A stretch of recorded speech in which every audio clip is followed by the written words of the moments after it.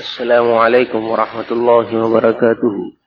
الحمد لله الذي أنزل على عبده الكتاب، ونشهد أن لا إله إلا الله وحده لا شريك له، شهادة تنجي قائلها من العذاب. ونشهد أن سيدنا ونبينا ومولانا محمدا عبده ورسوله الذي هو السيد أولي الألباب، صلى الله عليه وعلى آله وأصحابه وبارك وسلم تسليما كثيرا كثيرا إلى يوم المآب. أما بعد، أعوذ بالله من الشيطان الرجيم. بسم الله الرحمن الرحيم. ولا تقولوا لمن يقتل في سبيل الله أموات بل أحياء ولكن لا تشعرون. وَلَنَبْلُوَنَّكُمْ بِشَيْءٍ مِّنَ الْخَوْفِ وَالْجُوعِ وَنَقْصٍ مِّنَ الْأَمْوَالِ وَالْأَنفُسِ وَالثَّمَرَاتِ وَبَشِّرِ الصَّابِرِينَ الَّذِينَ إِذَا أَصَابَتْهُمْ مُصِيبَةٌ قَالُوا إِنَّا لِلَّهِ وَإِنَّا إِلَيْهِ راجعون. أُولَٰئِكَ عَلَيْهِمْ صَلَوَاتٌ مِّن رَّبِّهِمْ وَرَحْمَةٌ وَأُولَٰئِكَ هُمُ الْمُهْتَدُونَ. حضرت حسین رضی اللہ تعالیٰ عنہ رسول اکرم حضرت محمد صلی اللہ علیہ وسلم کے بہت زیادہ مشابہ تھے. جیسے کسی شخص کو دیکھ لیتے ہیں تو اس کی اولاد کو دیکھنے کے بعد کہتے ہیں کہ بھائی یہ باپ کا پرتو ہے، یہ دادا کا پرتو ہے، یہ باپ لگتا ہے، یہ دادا لگتے ہیں. یہ معلوم ہوتا ہے کہ بالکل ہو تو جس طریقے سے مشابہ ہوتی ہے نا اولاد اپنے والدین کے، اسی طریقے سے حضرت حسین رضی اللہ تعالیٰ عنہ اپنے نانا جناب رسول اللہ صلی اللہ علیہ وسلم کے بہت زیادہ مشابہ تھے. حضور اکرم صلی اللہ علیہ وسلم نے جب یہ پیدا ہوئے تو پیدائش کے 7ویں دن حضور صلی اللہ علیہ وسلم نے ان کا نام رکھا،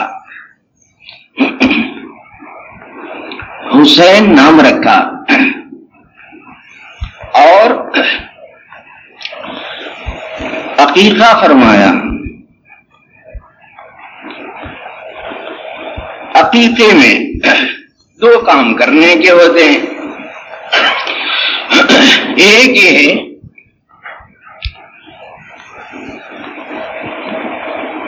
کہ دائیں کان میں اذان، بائیں کان میں اقامت کہہ کے نام پکارا جائے، اور دوسرا کام یہ رہتا ہے کہ سر کے بال نکال لیے جائیں، اور تیسرا کام یہ رہتا ہے کہ ان بالوں کے برابر چاندی کو صدقہ کر دیا جائے. چوتھا کام یہ ہوتا ہے کہ اگر لڑکی ہے تو 1 بکرے کے ذریعے سے، اور اگر لڑکا ہے تو 2 بکروں کے ذریعے سے، اگر استطاعت ہے تو 2 بکروں کو ذبح کر کے قربانی کر کے اس کا گوشت تقسیم کر دینا چاہیے یا دعوت کر لینا چاہیے. ہو گئی بات. اتنی سی بات ہے. عقیقے میں لوگوں نے اس میں بہت سی خرافات داخل کر لی ہیں. اس کا کیا علاج ہے؟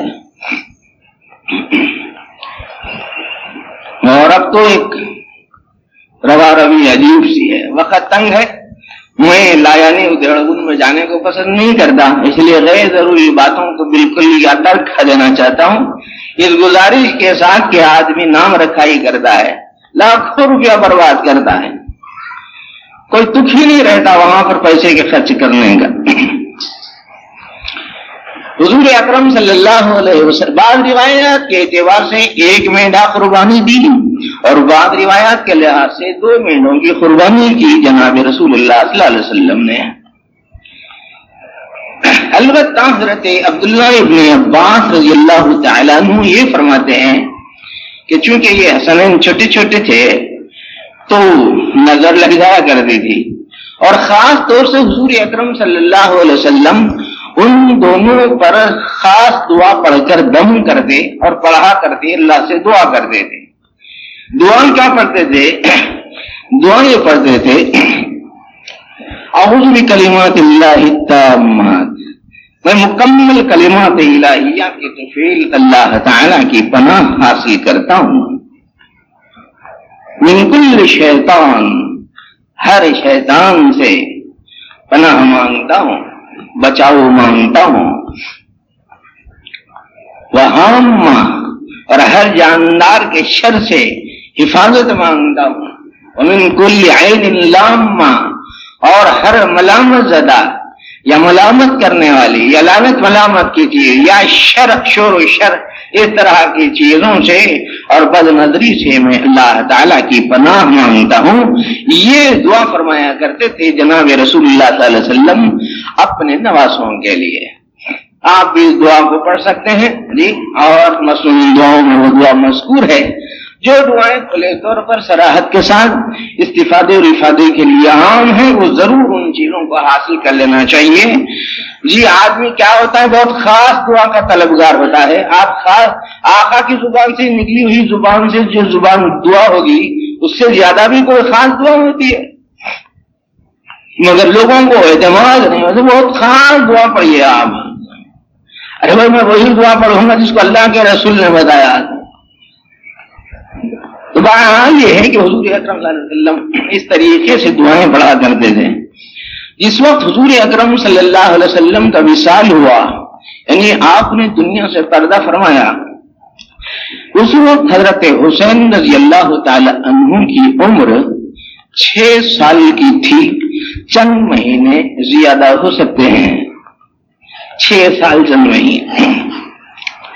اس حال میں آپ نے اپنے آقا سے بہت کچھ سیکھا. روایتیں بہت سی مذکور ہیں. امام ترمذی رحمت اللہ علیہ نے آپ کی سند حدیث کے اعتبار سے اس کو احسن اسانید فرمایا اور ارشاد فرمایا کانا احسن اسانید ما یروى عن رسول اللہ صلی اللہ علیہ وسلم الزہری عن زین العابدین ان ابیہ ان جدہ. یہ 4 باتوں سے ملنے والی سند حدیث بہت زیادہ بہترین حدیثوں میں سے ہے. تو حضرت حسین رضی اللہ تعالیٰ عنہ نے بہت سی روایتیں نقل کی. اس میں سے ایک بات یہ ہے کہ میرے نانا جناب رسول اللہ صلی اللہ علیہ وسلم نے یہ بات ارشاد فرمائی، البخیل من ذکرت عنده فلم یصلی علیہ. سب سے زیادہ بخیل وہ ہے جس کے پاس میرا نام آئے اور وہ میرے اوپر درود نہ پڑے. وہ ہے بخیل نمبر 1. حضور اکرم صلی اللہ علیہ وسلم کا اس میں گرامی آ جائے، آقا کا نام آ جائے صلی اللہ علیہ وسلم، تو حضور اکرم صلی اللہ علیہ وسلم پر مصنون پیرائے میں درود و سلام بھیجنا چاہیے. صلی اللہ علیہ نبی صلی اللہ علیہ وسلم. اللہم صلی علی سیدنا محمد وعلی آل سیدنا محمد وبارک وسلم یا کما صلیت علی ابراہیم وغیرہ. جس طریقے سے مذکور ہے درود و سلام مستون طریقے پر، وہی طریقہ زیادہ مقبول، زیادہ مستند، زیادہ با اعتبار، زیادہ باوقار، زیادہ باعث اجر و ثواب ہے. اپنی سمجھ سے نہیں نکالنا ہے درود و سلام کو، بلکہ درود و سلام کو اس نحو پر پڑھنا ہے جس طریقے پر بتایا جناب رسول اللہ صلی اللہ علیہ وسلم نے اور صحابہ کرام نے. تو ملت کے عزیزو، اور ایک روایت حضرت حسین رضی اللہ تعالیٰ عنہ کی یہ ہے کہ من قتل دون مالہ فہو شہید. جو کماتے ہوئے، حلال کمائی کماتے ہوئے اپنا مال حاصل کر رہا ہے اور اگر اس مال کے چوری ہو جانے کا یا فانی ہو جانے کا یا مٹ جانے کا یا کھپ جانے کا یا اس کے لٹ جانے کا اندیشہ ہو، تو ایسی صورت میں اگر وہ اپنے مال کی حفاظت میں اگر مر گیا تو اللہ تعالیٰ اس کو شہادت کا درجہ عطا فرماتے ہیں. من قتل دون مالہ فہو شہید او کما قال علیہ السلام. تو میرے دوست اس طریقے سے بہت سی باتیں، خاص طور سے ایک بات وہ ہے کہ جس میں نبی کریم صلی اللہ علیہ وسلم سے نقل کیا ہے حضرت حسین رضی اللہ تعالیٰ عنہ نے، من حسن اسلام المرء، اسلام کا بہترین حصہ اور اسلام کا بہترین شعبہ اور بہترین اسلام کی بات یہ ہے ترکہ ما لا یعنی، جو بات بے فائدہ اور جو کام بے فائدہ اس کو چھوڑ دیا جائے. بے فائدہ بات نہ کرو، بے فائدہ کام نہ کرو. سمجھ رہے ہو بھائی؟ ہاں، سارے محرم کے رسموں کی چھٹی ہو جاتی ہے.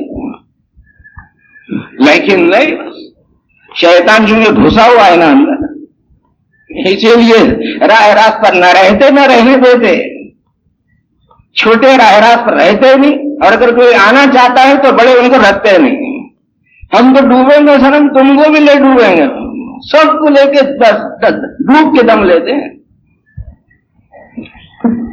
حالانکہ حدیث موجود ہے، حضرت حسین رضی اللہ تعالیٰ عنہ کی روایت موجود ہے، بہترین اسلام کی خوبی، اسلام کا حسن، اسلام کا نکھار یہ ہے کہ لایعنی چیزوں سے اپنے آپ کو بچایا جائے۔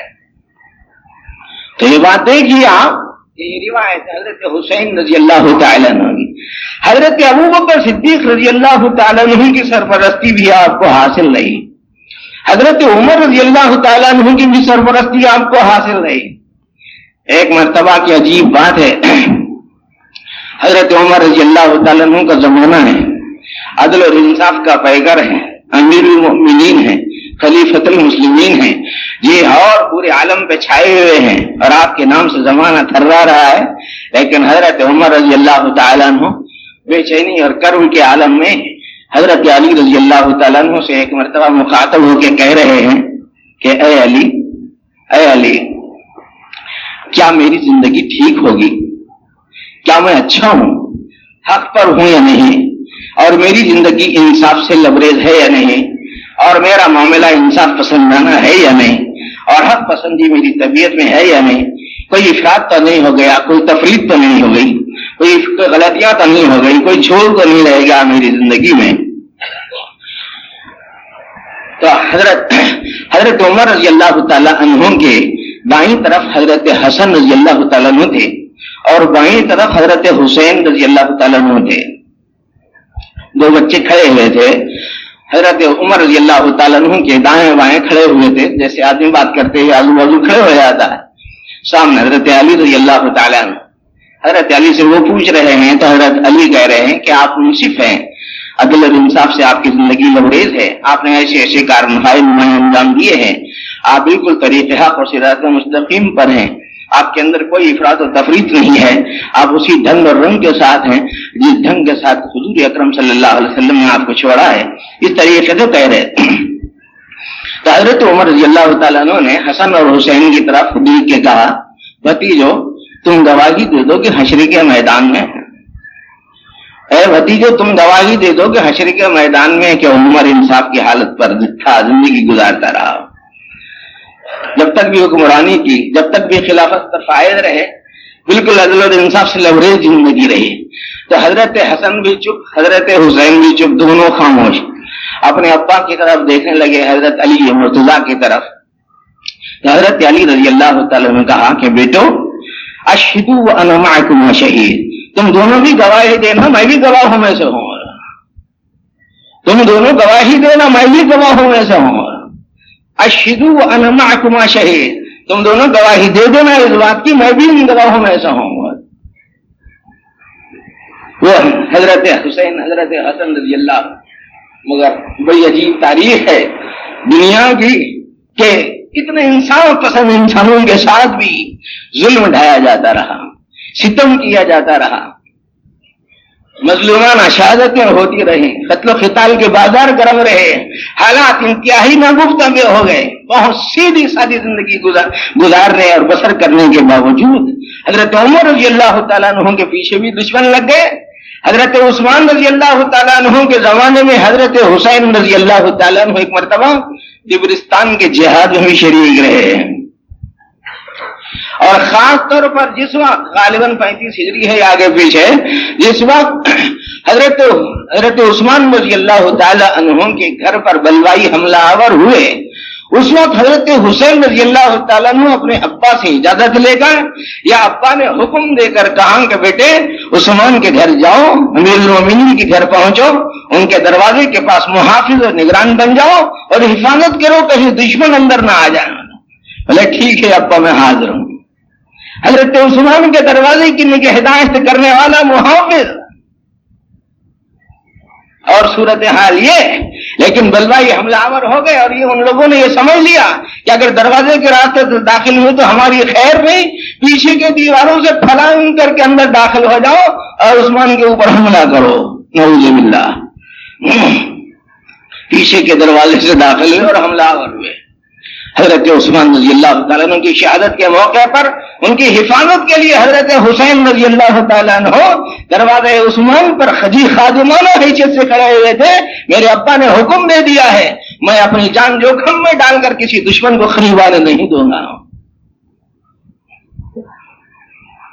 ایسے محافظ دین، ایسے نگران دین مدین، اور ایسے محبوب عالم، اور ایسے انتہائی چنیدہ اور برگزیدہ شخصیتوں کے ساتھ ہی جب دنیا نے ظلم و ستم کا معاملہ کیا ہے تو میرے دوست آپ کیا شکوہ اللہ کے سوائے اب کس سے اور کر سکتے ہیں؟ حضرت حسین حضرت علی مرتضیٰ رضی اللہ تعالیٰ عنہ کے زمانے میں بھی عروج پر رہا، مختلف جنگوں میں آپ شریک رہے، جہادوں میں شریک رہے۔ حضرت حسین رضی اللہ تعالیٰ عنہ، حضرت معاویہ رضی اللہ تعالیٰ عنہ کے زمانے میں بھی قسطنطنیہ کی ایک عظیم جہاد اور جنگ کے اندر یہ حضرت حسین رضی اللہ تعالیٰ عنہ شریک رہے۔ وہ ایسی عجیب جنگ تھی کہ جس میں شریک ہونے والے صحابی کو اللہ کے رسول صلی اللہ علیہ وسلم نے جنت کی خوشخبری سنائی ہے، جس میں حضرت حسین بھی ہیں۔ مگر میرے دوست ایسی صورتحال رہی ہے جی یہاں ان کے فضل کا، ان کے کرم کا، ان کی مہربانیوں کا، ان کے جود و سخا کا، اور ان کے اعزاز و اکرام کا، ان کے احترام کا حضرات شیخین فی الصحابہ حضرت ابوبکر اور عمر رضی اللہ تعالیٰ عنہ بہت اکرام کرتے تھے۔ حضرت عمر رضی اللہ تعالیٰ عنہ نے 5000 کا وظیفہ جاری کرا دیا بیت المال سے حضرات حسنین کے لیے۔ بہت اکرام ہوتا تھا ان حضرات کا، ہر لحاظ سے اللہ پاک نے سہولتیں پیدا فرما دی تھی۔ لیکن میرے دوست ایک صورتحال یہ پیش آئی کہ حضرت معاویہ رضی اللہ تعالی عنہ نے جن وجوہات کی بنیاد پر اپنے بیٹے یزید کو خلیفہ بنانا چاہا، ان وجوہات کی بنیاد پر ایک صحابہ کرام کو اختلاف تھا۔ اس میں خاص طور پر حضرت ابن عباس رضی اللہ تعالیٰ عنہ کو، حضرت ابن زبیر رضی اللہ تعالیٰ عنہ کو، حضرت عبد الرحمن رضی اللہ تعالیٰ عنہ کو، اور حضرت ابن عمر رضی اللہ تعالیٰ عنہ کو، اور حضرت حسین رضی اللہ تعالیٰ عنہ کو، یہ حضرات اور بھی کئی صحابہ کرام ہیں جو اس بات سے اختلاف رکھتے تھے کہ جو وجوہ ترجیح خلافت کے معاویہ رضی اللہ تعالیٰ عنہ ذکر کر رہے ہیں، ہمارے نزدیک وہ قابل قبول نہیں ہیں۔ یہاں سے حالات دیگر وہ ہوئے اور خصوصی پلٹا کھا گئے۔ حضرت معاویہ رضی اللہ تعالیٰ عنہ نے اپنے بیٹے کو نامزد کرنا چاہا، منتخب سمجھا، اور بلکہ یوں سمجھیے کہ عام بیعت لے لی گئی 56 میں یزید کے لیے، خلافت یزید پر عام بیعت لے لی گئی 56 میں،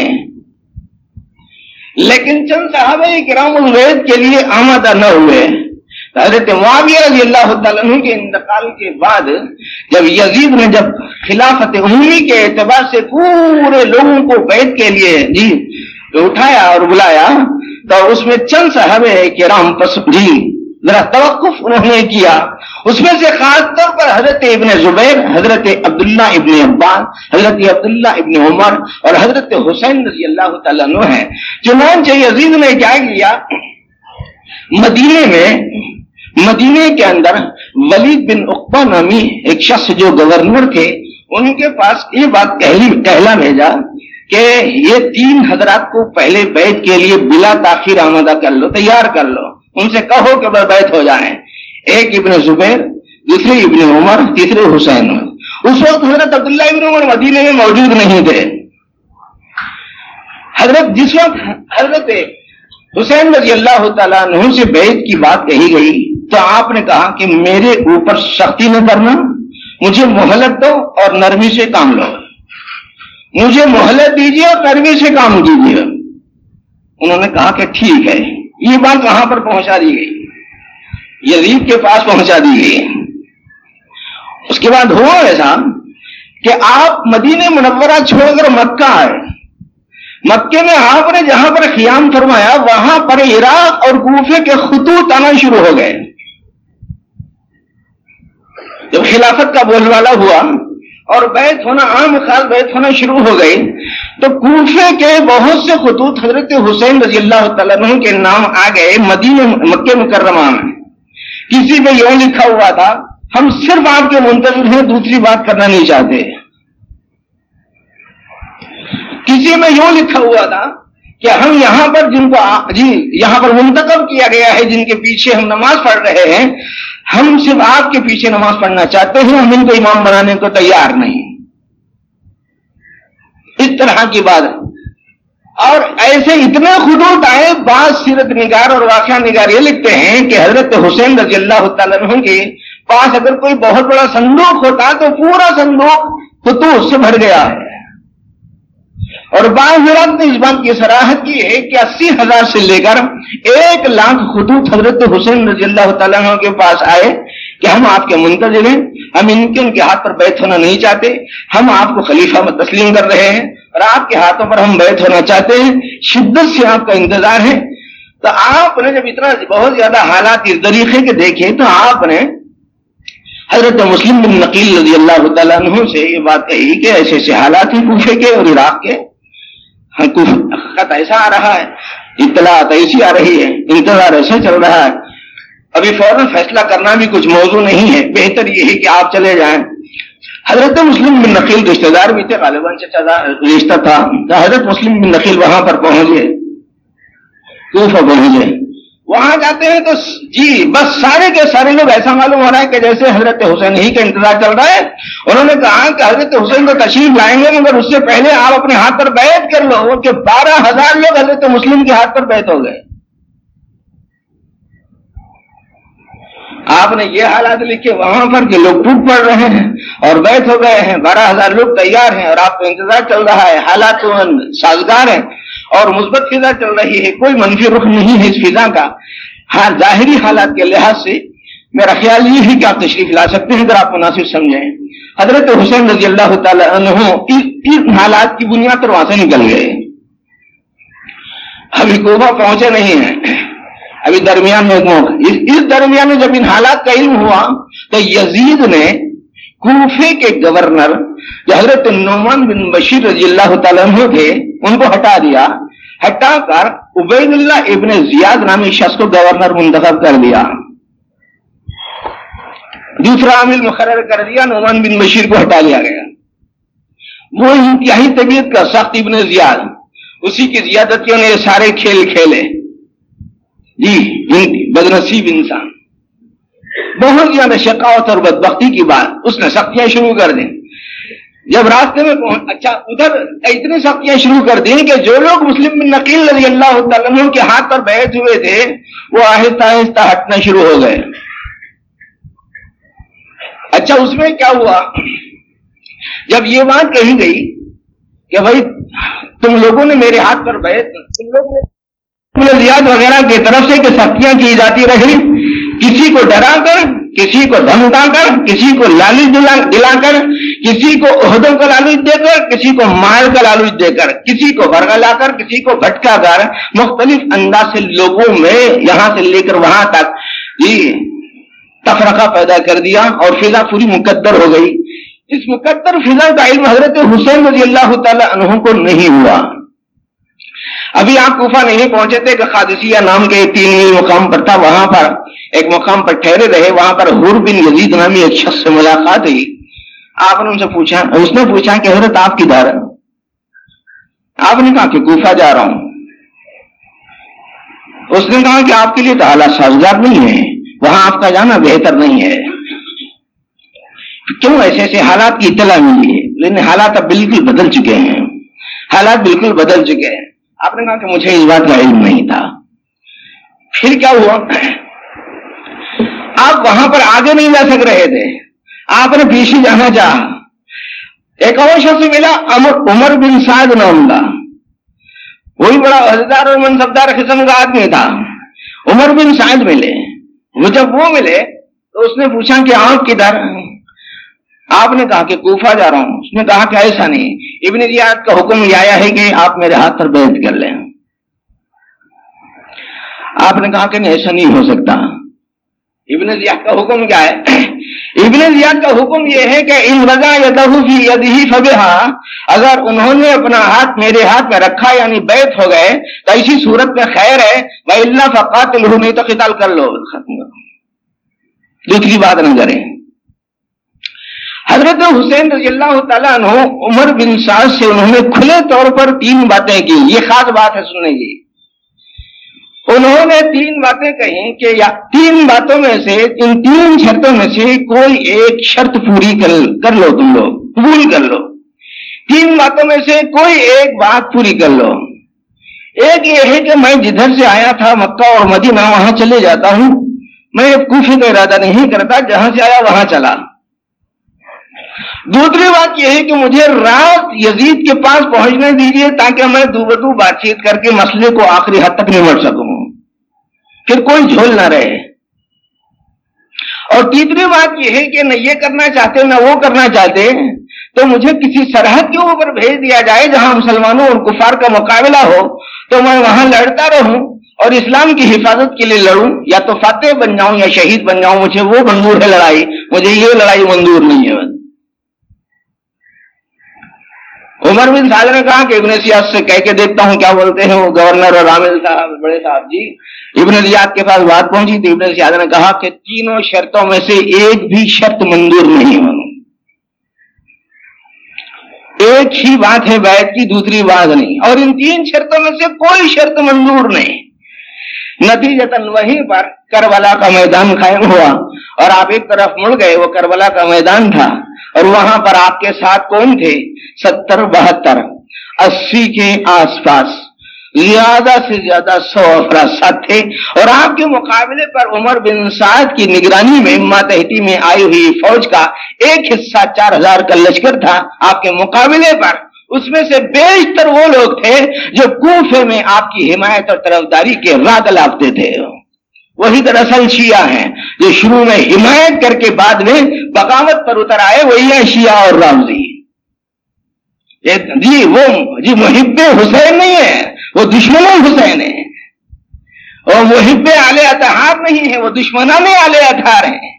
کہ نسبت خاکرہ بعالم پاک، کہاں یہ محبت کہاں وہ محبت، ایک طرف ظاہر میں محبت کا لبادہ اڑ کر اور باطن کے اندر میرے دوست اس طریقے سے کرب و بلا کے میدان میں مارے کا ایک کارزار گرم ہو گیا۔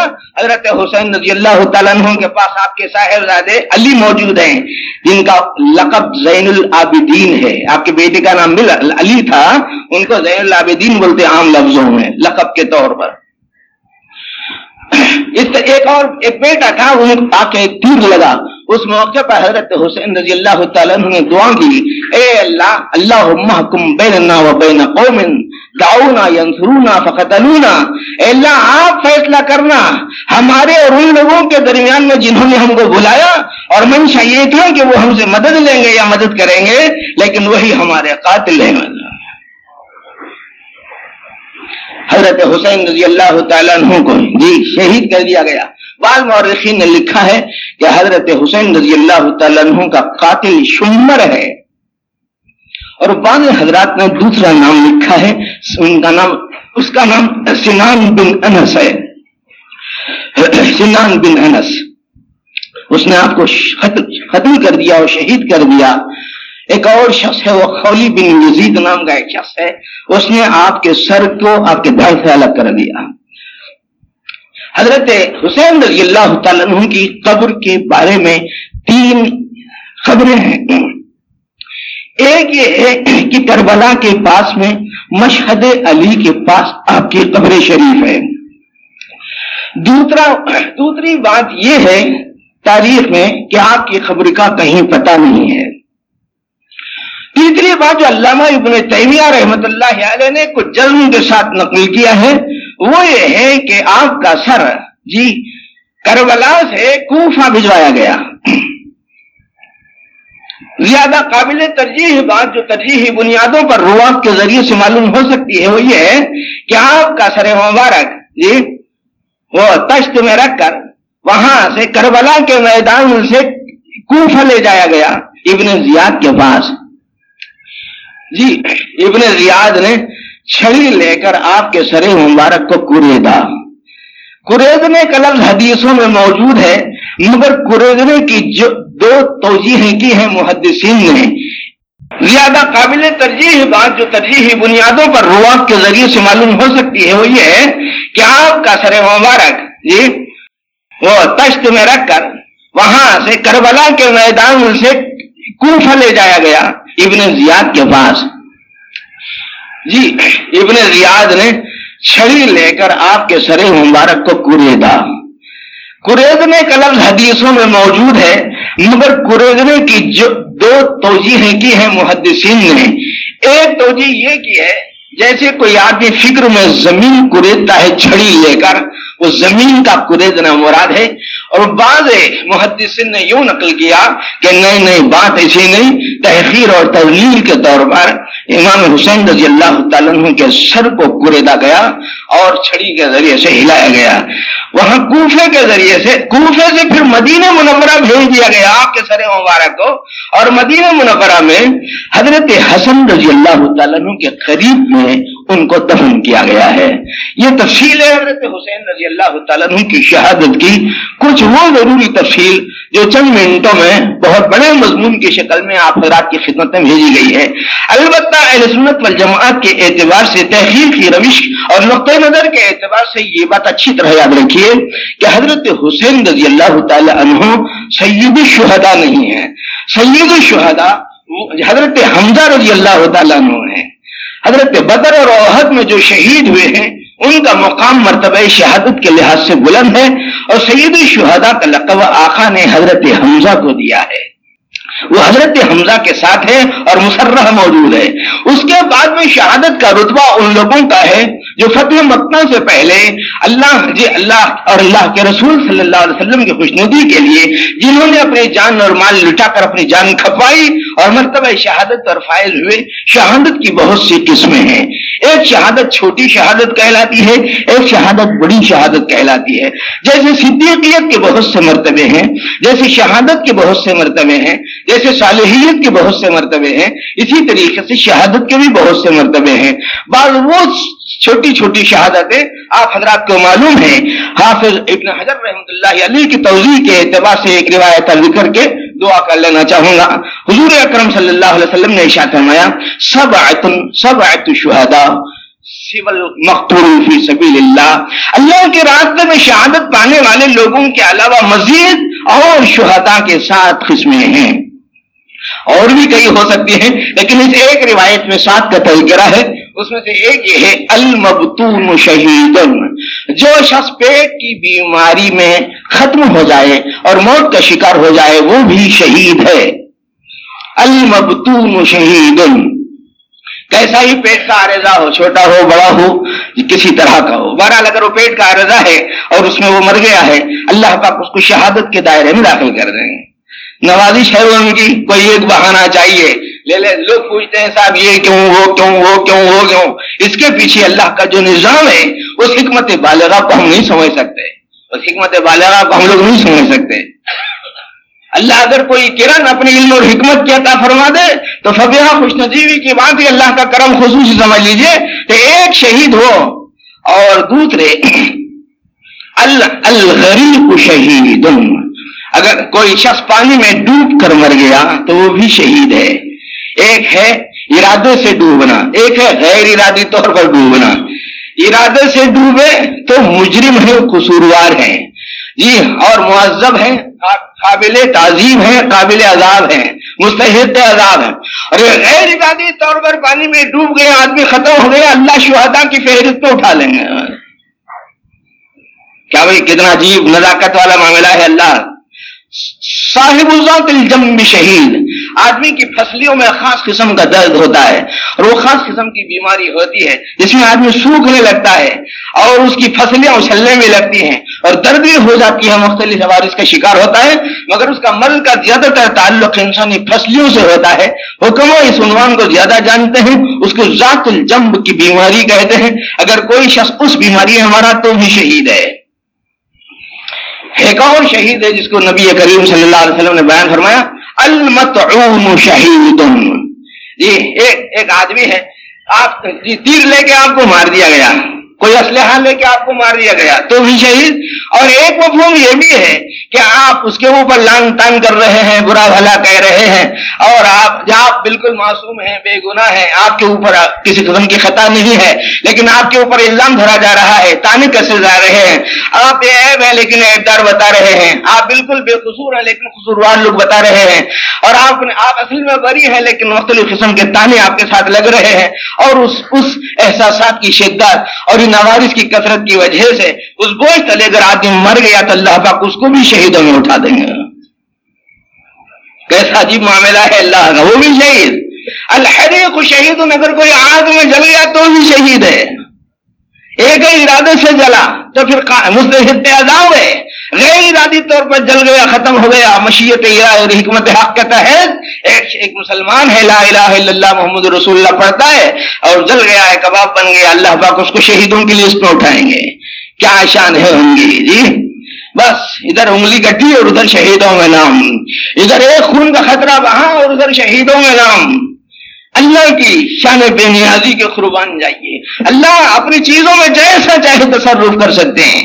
ایک اور خاص بات بھی اسی حدیث میں نبی کریم صلی اللہ علیہ وسلم نے ارشاد فرمایا کہ جو شخص کسی دیوار وغیرہ کے گرنے کی وجہ سے، المیت من الہدم فہو شہید، منہدم ہو جانے سے، کسی عمارت کے، کسی دیوار کے، کسی پتھر کے گر جانے سے، یا کسی اوزار و اسلحہ کے گر جانے سے، کسی چیز کے، خاص طور پر عمارت وغیرہ اس طرح کی چیزیں گر جاتی ہے، آدمی منہدم ہو جاتی ہے چیز، تو اس کے نیچے دب کے ختم ہو جاتا ہے. اگر وہ ایماندار شخص ہے تو اللہ پاک اس کو بھی شہید ہوں. ایمان کی ہر جگہ شرط ہے، ایمان کی ہر جگہ شرط ہے، سمجھ رہے ہیں؟ چاہے وہ تبت میں مرو، چاہے چین میں مرو، چاہے انگلینڈ میں مرو یا جاپان میں، مگر ایمان کی شرط ہے. ایمان توحید کی شرط کے ساتھ یہ فضیلت ہے. ایمان توحید نہیں تو عذاب ہے. ایمان توحید اگر ساتھ نہیں ہے تو پھر وہ صرف عذاب ہے، اس کے سوا کچھ اور نہیں ہے، وہ درجہ اور یا کچھ بھی نہیں ہے، وہ مستحق کے عذاب شخص ہے. اور ایک آخری بات جو آقا نے ارشاد فرمائی وہ ہے المرأۃ التی ماتت عن الولادہ، وہ عورت جو درد زہ کی تکلیف میں مر گئی اور بچے کی ولادت اور پیدائش کی وجہ سے تکلیفیں جھیلتے جھیلتے ختم ہو گئی، تو اللہ پاک کہتے ہیں اس کو بھی شہیدوں میں اٹھاؤ. اللہ نے شہادت کا عظیم مرتبہ رکھا ہے. حدیثوں کی روح سے شہادت عظما کے بعد فضیلت کے آخری درجے کی بات یہ ہے، یہ فرمایا حضور اکرم صلی اللہ علیہ وسلم نے کہ شہید کا خطرہ خون زمین پر گرنے سے پہلے اللہ پاک مغفرت فرما دیتے ہیں. میرے دوست، یہ نوازشات ہیں حضرت حق کی طرف سے. بعض چیزیں ہم کو سمجھ میں نہیں آ رہی، لیکن آہستہ آہستہ آہستہ سمجھتے سمجھتے آدمی سمجھتا ہے. اللہ پاک اپنا خصوصی کرم سے ہماری مجلسوں کو قبول فرمائے اور افراط اور تفریط سے پاک کر کے اللہ تعالیٰ پیدا رسوم اور رواج سے ہمیں پاک فرما دے اور دنیا اور آخرت کی سعادت و عافیت ہمارا مقدر فرمائے. وصلی اللہ علی نور پیدا وآخر دعوانا الحمد للہ رب العالمین.